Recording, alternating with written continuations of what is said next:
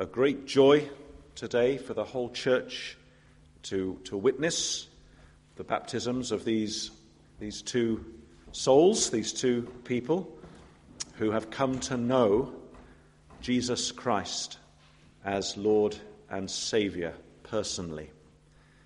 We've been looking forward to this day for a long time. So Agata Nikotra, how's the accent? Is that okay? And Joshua Lawrence, I can manage that. Before you're both baptised, we're going to hear from you both something of your public testimony of how you've come to know the Lord. So Agata, if you come up first and just tell us your story so far. Hello, everyone. It all began last year on a sunny April afternoon when I was supposed to attend a Spanish class, but instead I ended up to International Cafe here in Camberwell. Back then, I didn't know yet that God was setting for me a safe and warm place for the storm that was about to hit my life, but I'll come to this in a bit. That day, I was drawn to a place where I found welcoming and smiling people who were willing to discuss openly about differences among religions, who didn't judge, who responded gently to challenging and difficult questions that I had about God, who also, in many different ways, displayed the forgiving and loving face of God with all they did. In that period, I was wrongly convinced that just to believe in God and being an average good person would have been enough to buy God's forgiveness. I learned instead what actually makes the real difference is to be in a direct relationship with God without any intersections. I come to know this when I started reading the Bible with Vicky, who kindly offered to guide me into the Word of God. The book of Galatians opened my eyes. I was especially struck by the passage where Paul confronted Peter for slipping away from the truth of the gospel. It felt like Paul was confronting me about my own beliefs. Since then, I started questioning my vision about Christianity, but mostly I was amazed by the forgiving and understanding face of God. He knows we are not perfect, but nevertheless, He sacrificed His own Son for us to redeem us. By acknowledging this, God came into my life, and it felt like a miracle. I felt like I was born again.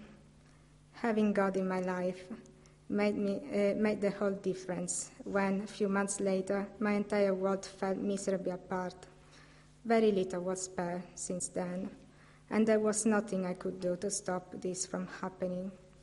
But thanks God, I was already surrounded by people, all of you, my brothers and sisters, who always were willing to help and encourage me, who constantly reminded me that the Lord is good, a stronghold in times of troubles, that He cares for those who trust Him, to quote a few passages from the Nahum. Also, that He knows the plan He has for you, plans to prosper you and not to harm you, plans to give you a hope and a future, to quote Jeremiah. But most of all, I was feeling His loving and permanent presence, His firm hand, that He kept me from falling into desperation. I felt and still feel blessed because God chose me and never abandoned me. I know I can rely on Him no matter what, not to have to worry about circumstances because He's in charge of my life. And whenever I feel down, whenever I feel sad, I always remind myself to trust in the Lord with all my heart, and because I cannot lean on my own understanding. In all your ways, I can submit to Him, and He will make my path straight. And now I pray to God that I never forget this throughout the rest of my life.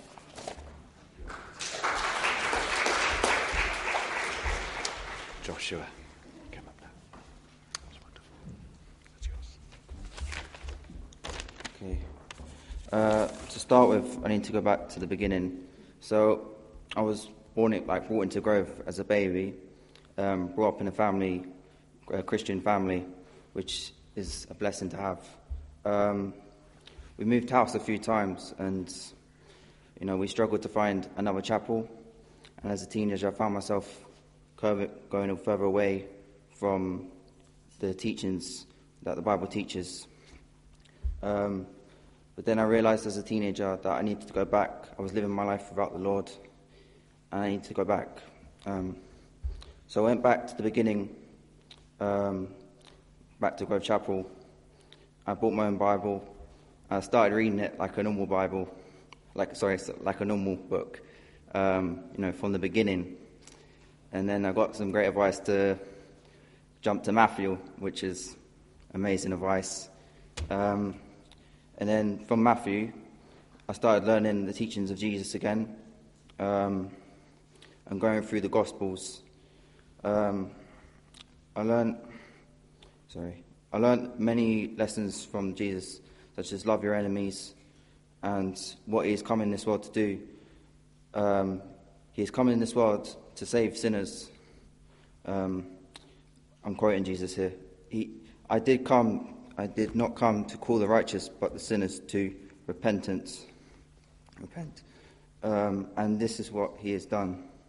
He sacrificed Himself to save sinners.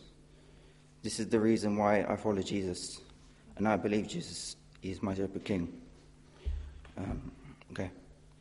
I follow Jesus, and I've realized it comes with struggles in faith. This is something that every disciple has to go through. These struggles we go through for the sake of Christ. We must remember that following the Son, all those who follow the Son are in the hands of the Father, and no one can snatch them out of the Father's hands. We must continue following the spotless Lamb, the slain spotless Lamb, and following Him in the name of Christ. That's it. Thank you.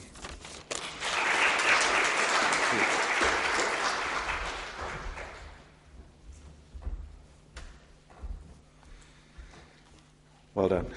That was wonderful to hear that. We're going to sing now a hymn that Josh has chosen.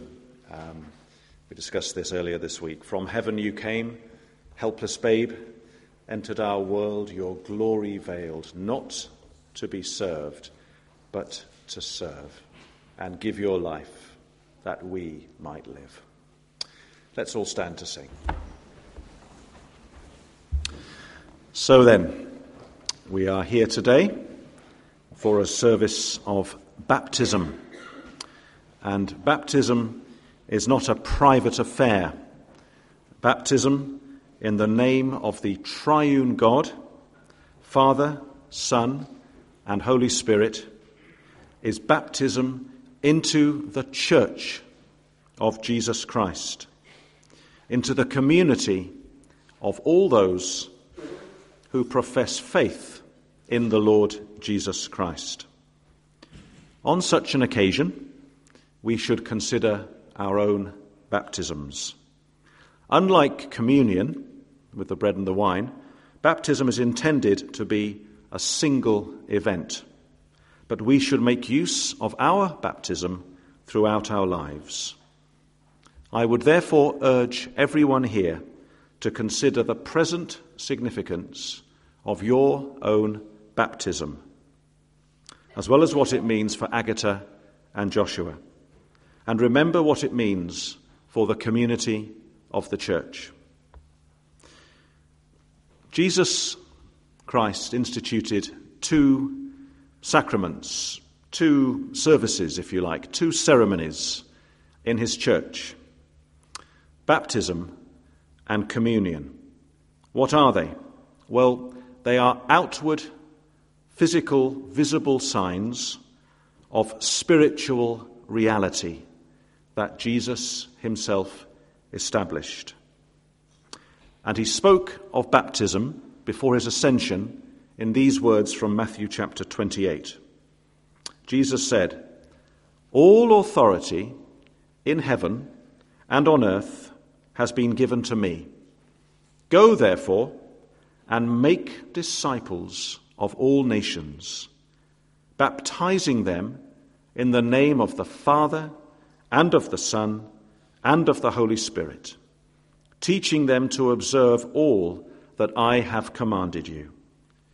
And behold, I am with you always, to the end of the age. Baptism is an ordinance. That means something ordered and appointed by the command of God. It's given as a sign and a seal of God's gracious, saving covenant relationship. As a sign, like all signs, baptism points to something. It points to spiritual reality, that we are cleansed, we are washed by the blood of Jesus Christ. And as a seal, like a wax imprint or a marker on a letter or some piece of jewelry, God assures us of his faithfulness to his covenant promises. Baptism points to salvation, but let me add, baptism does not save. Only the Lord saves. The symbol used in baptism is that of water. The symbol is important, but what it points to is what really matters. It symbolizes purification. That purification is what happens when we are united with Christ in his death. And this is brought about not by the sprinkling of water, but by the washing of regeneration by the Holy Spirit. The Spirit of God is poured out on all who believe. And on that day of Pentecost, the Apostle Peter said, "Repent and be baptized, every one of you, in the name of Jesus Christ, for the forgiveness of your sins, and you will receive the gift of the Holy Spirit. For the promise is for you and for your children and for all who are far off, everyone whom the Lord our God calls to himself." Baptism teaches us that we are all sinners by nature, but it also teaches us that God can and does, by his Spirit, cleanse us, wash us from our sin as we have the blood of Christ applied to our souls. So then, everyone here, consider your own need. And if you've been baptized, consider your own baptism and the assurance of God's faithfulness that your baptism seals as you witness the baptisms of Agatha and of Joshua. Right, we're there now. So Agatha, if you just come forward, and if you just kneel down facing the congregation, I'm going to ask Agatha just 3 questions, and she's going to answer them. So then, Agatha, do you sincerely repent of your sin? And are you willing to turn away from sin in all its forms, the world, the flesh, and the devil, by the grace of God? I do. Agatha, do you confess your faith in God as your Creator and Father, in Jesus Christ as your Lord and Saviour, and in the Holy Spirit as your teacher and sanctifier? I do. And do you promise to follow Jesus Christ wholly and serve him in this fellowship and in the world as he strengthens you? The Lord being my helper, I do. Agatha, upon confession of sin, profession of faith in the triune God, and dedication to serve him, I baptize you, my sister, in the name of the Father and of the Son and of the Holy Spirit. We'll just pray. Let's all pray. Our loving Heavenly Father, we thank you, we praise you, for every testimony that your people can bring and give of your goodness and grace and love. We thank you for the chain of events, some painful and hard, but they have led Agatha here and to your people and to the Lord Jesus Christ himself. And we pray that you would strengthen her greatly and bless and use her mightily in all the days and months and years that lie ahead. Thank you, and may she ever remember this baptism day as a day of your everlasting faithfulness to be the God who saves his people. We pray in Jesus' name. Amen. Amen. Have a seat. Joshua, it's your turn now. If you want to just turn around and kneel down too. Okay. Joshua, the same three questions to you, brother. Do you sincerely repent of your sin? And are you willing to turn away from sin in all its forms, the world, the flesh, and the devil, by the grace of God? I do. Do you confess your faith in God as your Creator and Father, in Jesus Christ as your Lord and Saviour, and in the Holy Spirit as your teacher and sanctifier? I do. And do you, Joshua, promise to follow Jesus Christ wholly and serve him in this fellowship and in the world as he strengthens you? The Lord being my helper, I do. Joshua, upon confession of sin, profession of faith in the triune God, and dedication to serve him, I baptize you, my brother, in the name of the Father and the Son and the Holy Spirit. Let's pray. O Lord God, may the water that falls on Josh's head this morning ever be to him a reminder of the blessing, the salvation, the cleansing, the purifying, the goodness and mercy of you, his covenant God and sanctifier and Saviour. Thank you, Lord. As Joshua has testified, he was brought here as a child to learn of the Lord Jesus. And now in his manhood, he's returned to us, and he has come to you, and he confesses you as Saviour and Lord. Our Father, be with him. Bless and strengthen and encourage him greatly in all that lies ahead. We pray and we thank you in Jesus' name. Amen. Amen. If you sit for a second. What we're doing is we're now going to not only have them baptized, we've done the baptism, no more baptisms, but we're going to admit both Agatha and Joshua formally into the membership of Grove Chapel this morning. So maybe if Ruel and Steve could join me here at the front, and Agatha and Josh, one last time, come up to the front and just stand on my left.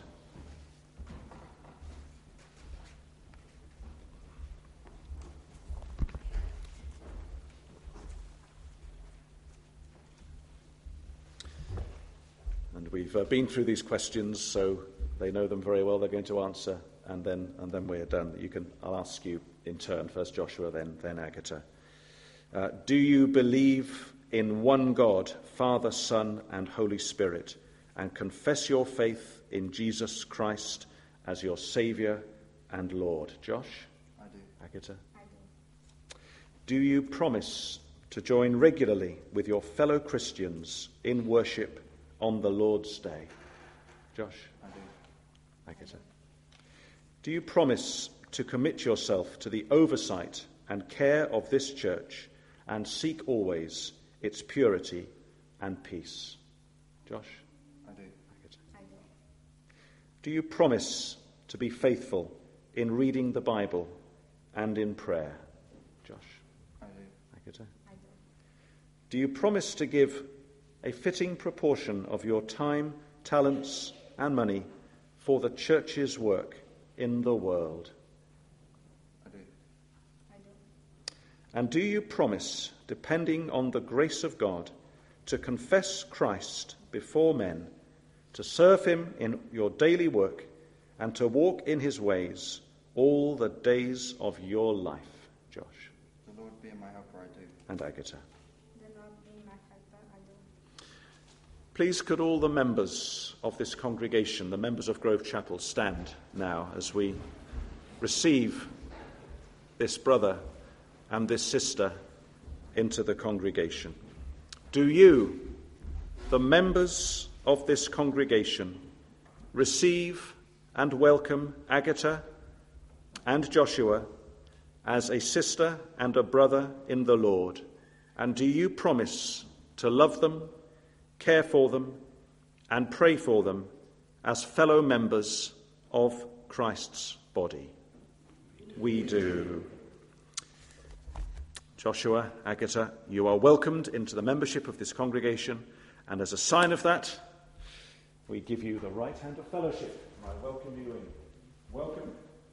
Welcome, Agatha. It's great to have you as part of Grove Chapel, and the elders will welcome you as well.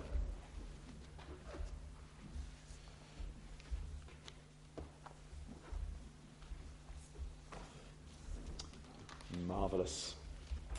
Well, let's all have a seat, shall we, after that? We can all sit down. So,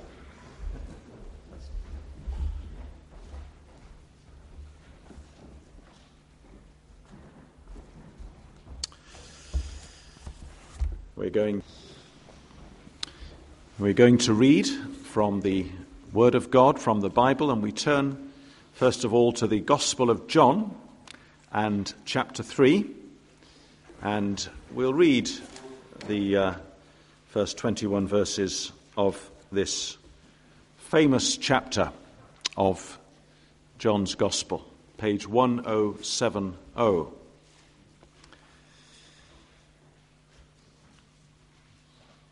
John chapter 3. Now, there was a man of the Pharisees named Nicodemus, a ruler of the Jews.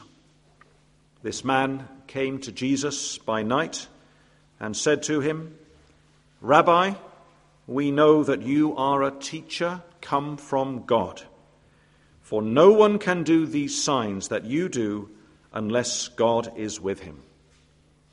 Jesus answered him, "Truly, truly, I say to you, unless one is born again, he cannot see the kingdom of God." Nicodemus said to him, "How can a man be born when he is old? Can he enter a second time into his mother's womb and be born?" Jesus answered, "Truly, truly, I say to you, unless one is born of water and the Spirit, he cannot enter the kingdom of God.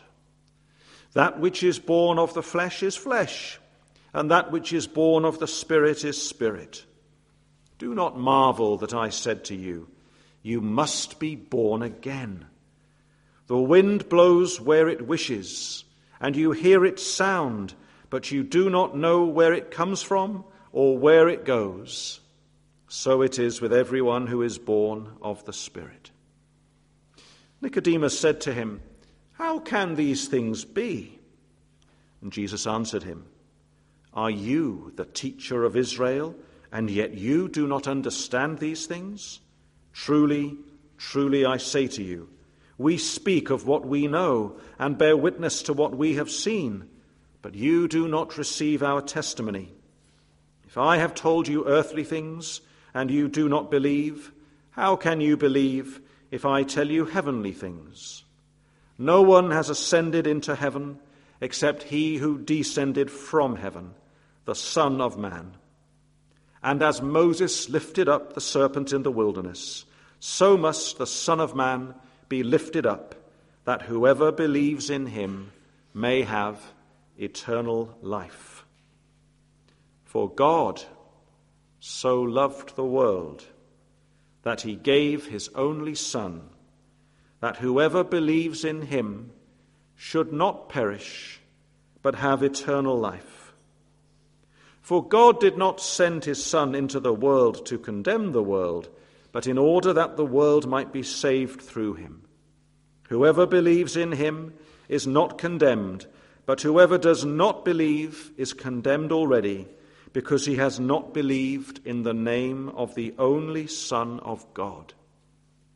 And this is the judgment. The light has come into the world, and people loved the darkness rather than the light, because their works were evil. For everyone who does wicked things hates the light and does not come to the light, lest his works should be exposed. But whoever does what is true comes to the light, so that it may be clearly seen that his works have been carried out in God. And while remembering all those words, we just turn back for the shortest of readings to the very beginning of our Bibles once more, and to the first two verses of the book of Genesis.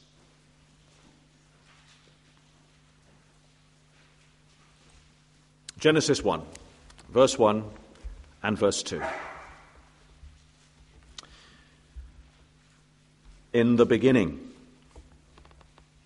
God created the heavens and the earth.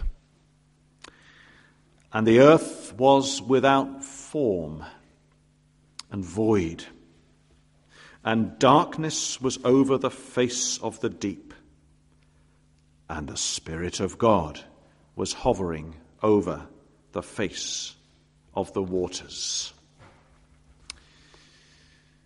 Brothers and sisters, friends who are here at Grove Chapel this morning, the timings have fallen rather perfectly. Today, as we've just seen, is the day of the baptism of our beloved brother Joshua, our beloved sister Agatha. Again, in the name of the Lord Jesus, welcome to Grove Chapel. It also happens to be, according to the church calendar, the day of Pentecost, the day of the coming of the Spirit of God in great power that day. And we also, as it just so happens, reach this second verse of Genesis 1 in our series on the subject of foundations. I want to try and briefly tie these threads together for a little while this morning. Who are we? What are we? What is the meaning of this gathering? Are we a social club? Are we a pressure group? A group of people with a common interest? Some sort of hobby or craft or something like that? No, we are something far greater than that. We are here today as the Church of God. The Church of the Triune God, the Three-in-One God, Father and Son and Holy Spirit. And these three persons, Father, Son, and Spirit, are one God, the same in substance, equal in power and glory. But I want to think this morning particularly about the wonderful, life-giving work of the Holy Spirit. It is the Spirit of God who gives life where before there was no life. The Spirit of God, the third person of the Godhead. What does that mean? I don't really understand, but I can say only what the Bible says, that there are three persons in the one God. And the third person is the person of the Holy Spirit. And the Holy Spirit is the Lord and the giver of life. Jesus himself said on one occasion, "It is the Spirit who gives life." The flesh, the human body, is of no help at all. Now, I had planned until about 24 hours ago to look at the work of the Holy Spirit in 7 acts. Then I thought, it might be quite late on in the service by the time you get to this point. Let's cut it down to just three acts. So what do we see? We see 3 wonderful acts of the Holy Spirit, where the Spirit is seen to be the one who gives life where before there was no life. And the first act, act number 1, is the very beginning of creation. What happened at the beginning of creation? Well, we read about it here in Genesis 1 and verse 2. The earth we live on, at that time, was without form, and it was void. There was nothing on it. And darkness was over the face of the deep. And the Spirit of God was hovering over the face of the waters. Here was the earth right at the beginning of time, in its raw, unformed state. The earth had no shape. The earth had no form. There was at the time no such thing as land or sea or sky. All was mixed up together. It was confused. There was no structure to it. There was no light. It was all dark and mysterious. It was just a lump of stuff, of matter, all heaped together, lacking any kind of order or organization. That's what the earth was like at the beginning. But, and this is the wonderful thing, the Spirit of God was hovering over the face of the waters. The Spirit of God was looking over this earth. We might say he was brooding over the earth. The picture is that of a mother bird who is hovering over her nest and looking with love and affection and concern over maybe her unhatched eggs and the chicks who are about to hatch out of them, waiting to make something of them. Or maybe like a sculptor who finds a big random mass of clay and determines he's going to make something out of that mass of clay. The reformer John Calvin spoke of the Holy Spirit cherishing the confused mass of the earth. The Spirit of God is looking at this random, shapeless mass of the earth, but he determines to give it structure, to give it form, to give it beauty, to give it life. Whereas yet there is no life, there is no beauty, there is no structure, there is no form. And then God says in the next verse, as we see, "Let there be light," and there is light. Who is the Holy Spirit? What does the Holy Spirit do? He is the God who brings order from chaos. He brings life out of what is not life. That's what the Spirit of God does. He did it here. And then he does it again in our second act, which I want us to think about. Our second act, we move forward many thousands of years, and we come to the very conception of Jesus Christ himself. And now, if you like, we're coming to the Christmas narrative. And we would read in the Gospel of Luke, chapter 1, verse 35, where the angel Gabriel comes to Mary. And Mary, who is so herself perplexed by this news of being mother to a child, asks how this will happen. How will she bear a child without a human father?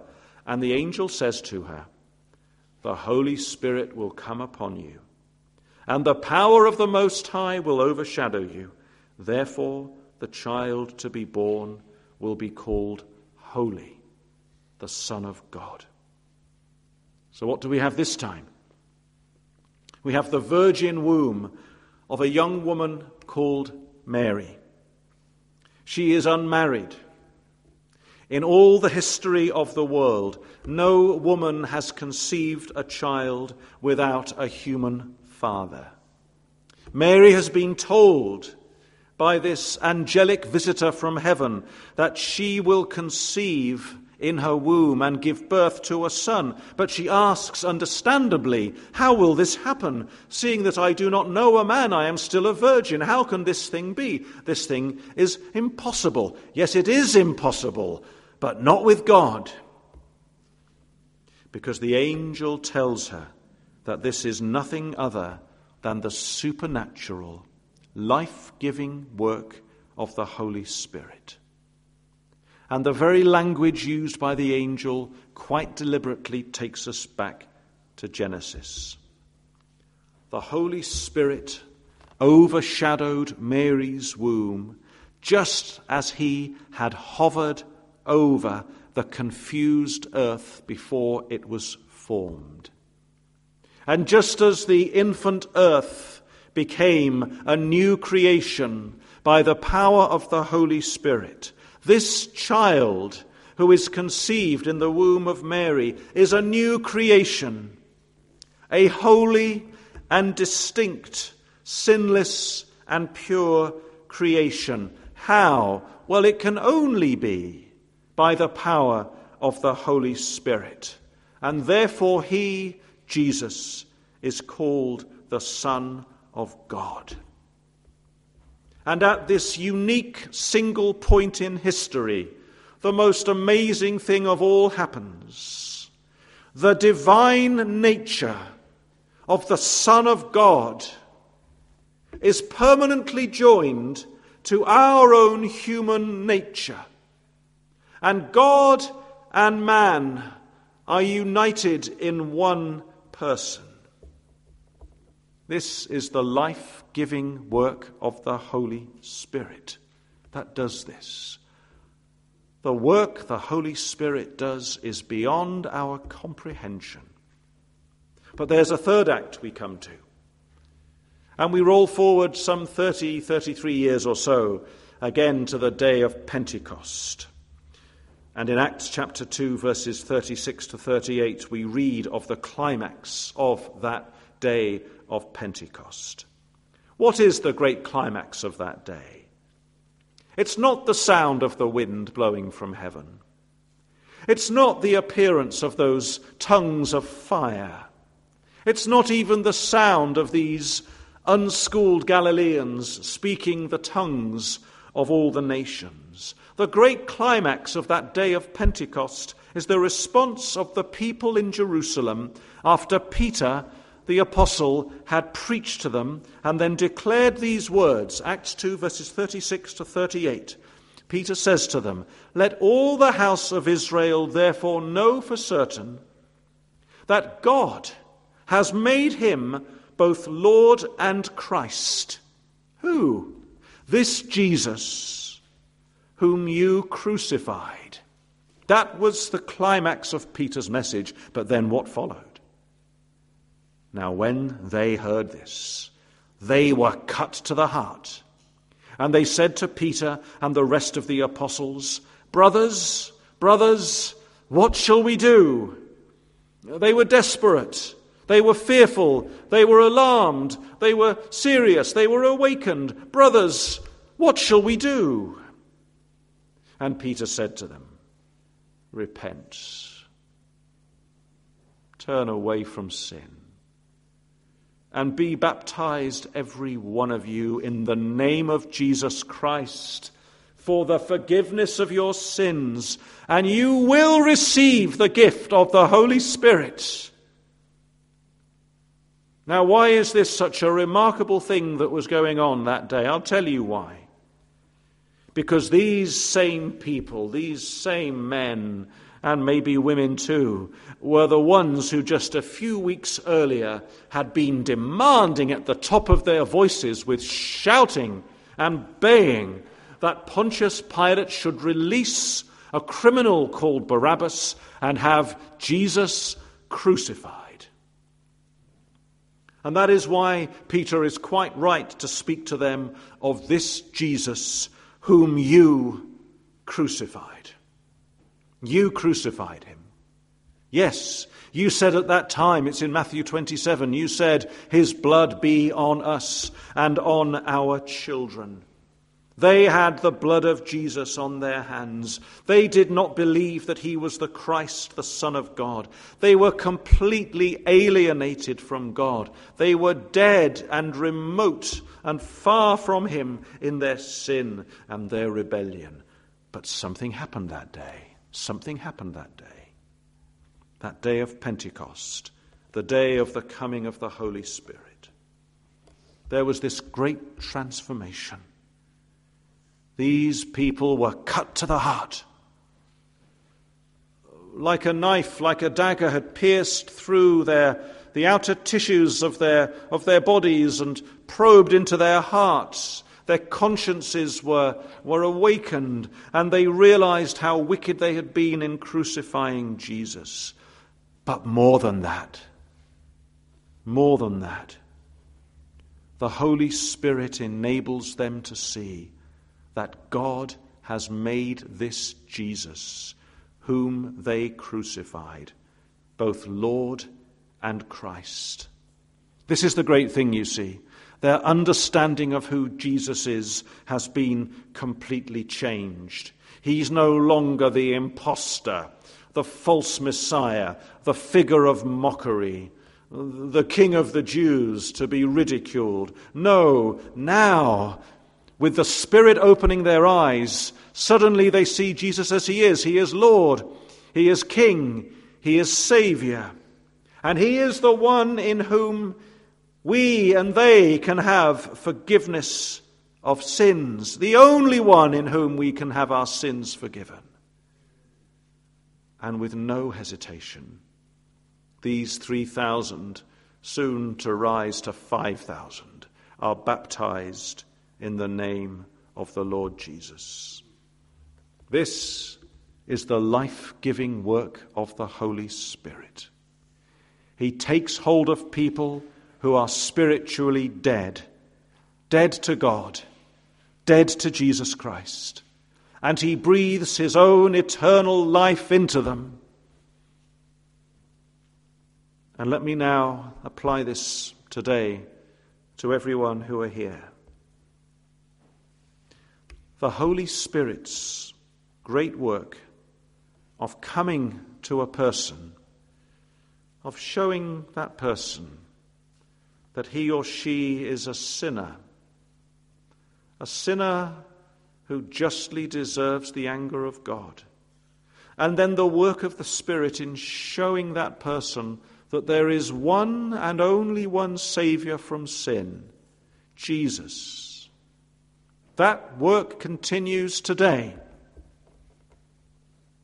as it did then on the day of Pentecost. The Spirit has not left us. His work has not left us. His saving work has not ended. It was Jesus himself who said to Nicodemus, as we've seen, "Truly, truly, I say to you, unless one is born of water and the Spirit, he cannot enter the kingdom of God.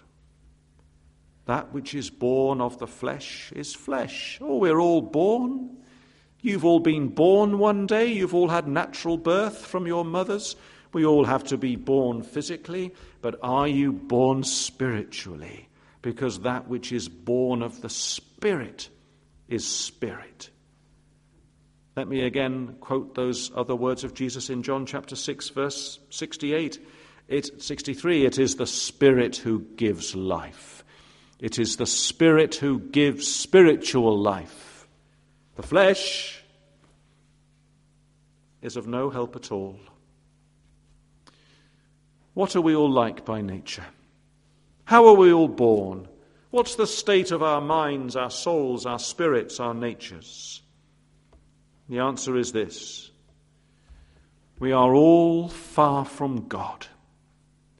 We are all enemies of God. We are dead to God and deaf to God and blind to God because of our sin. We have no spiritual life in us. We are all by nature fallen, sinful offspring of Adam. And there is nothing in me and nothing in you that can make you alive. Remember the formless mass of the earth. Could the formless mass of the earth in Genesis 1 have said to itself, I'm going to give myself form and pattern and structure and life? Of course it could not. The Spirit of God must get to work on it for that to happen. Think of the virgin womb of Mary. Could Mary have said, I'm going to, by my own concentration and power, by my own strength, conceive a child who will be the Son of God? Could she do that by herself? Of course she could not. It takes the work of the Holy Spirit to do that. And then think of these desperate men on the day of Pentecost, who don't need any convincing that they are desperate. They've been cut to the heart. They've realized that they have crucified and slain and killed the author of life. And they are heartbroken. Their faces are fallen. They realize what guilty men they are. And they say to Peter and the other apostles, men, brothers, what shall we do? What can we do? For we don't think we can do anything. And they can't do anything of themselves. But this is the thing, you see. That day, Peter has proclaimed a Saviour from sin, Jesus Christ. And it's by believing in him that we are saved. How does the Spirit of God work today to bring a dead soul to life? I'll tell you how. He brings the gospel message to our mind and our heart and our will and our conscience. And we realize that we are sinners in need of salvation. And we hear the name of Jesus. And we hear of his life and his death and his resurrection. And we believe, and that moment we believe, we pass from death to life. And I say to you again, the same Holy Spirit is with his people today. Salvation is of the Lord. So, today, having seen and heard everything which has happened here this morning, what is stopping you from believing in Jesus Christ as Lord and Saviour? And I mean you. And I mean today. What is stopping you from coming and being baptized into the name of the triune God, Father and Son and Holy Spirit? What is holding you back from joining that community of God's people, the Church of Jesus Christ? Perhaps today is the day for some of you. Perhaps the day of Pentecost will become for Camberwell today a true Pentecost when many here might be awakened to a sense of their need and their sin and to realize that Jesus Christ is Saviour, the Saviour and Lord who must be obeyed. And if that is true for you, then lose no time. I and others would be so glad to hear from you. It is our joy, it is our command from God himself to receive all who come to him through faith in Jesus Christ, the Lord and Saviour. Let's have a time of quiet and prayer together. Let us pray.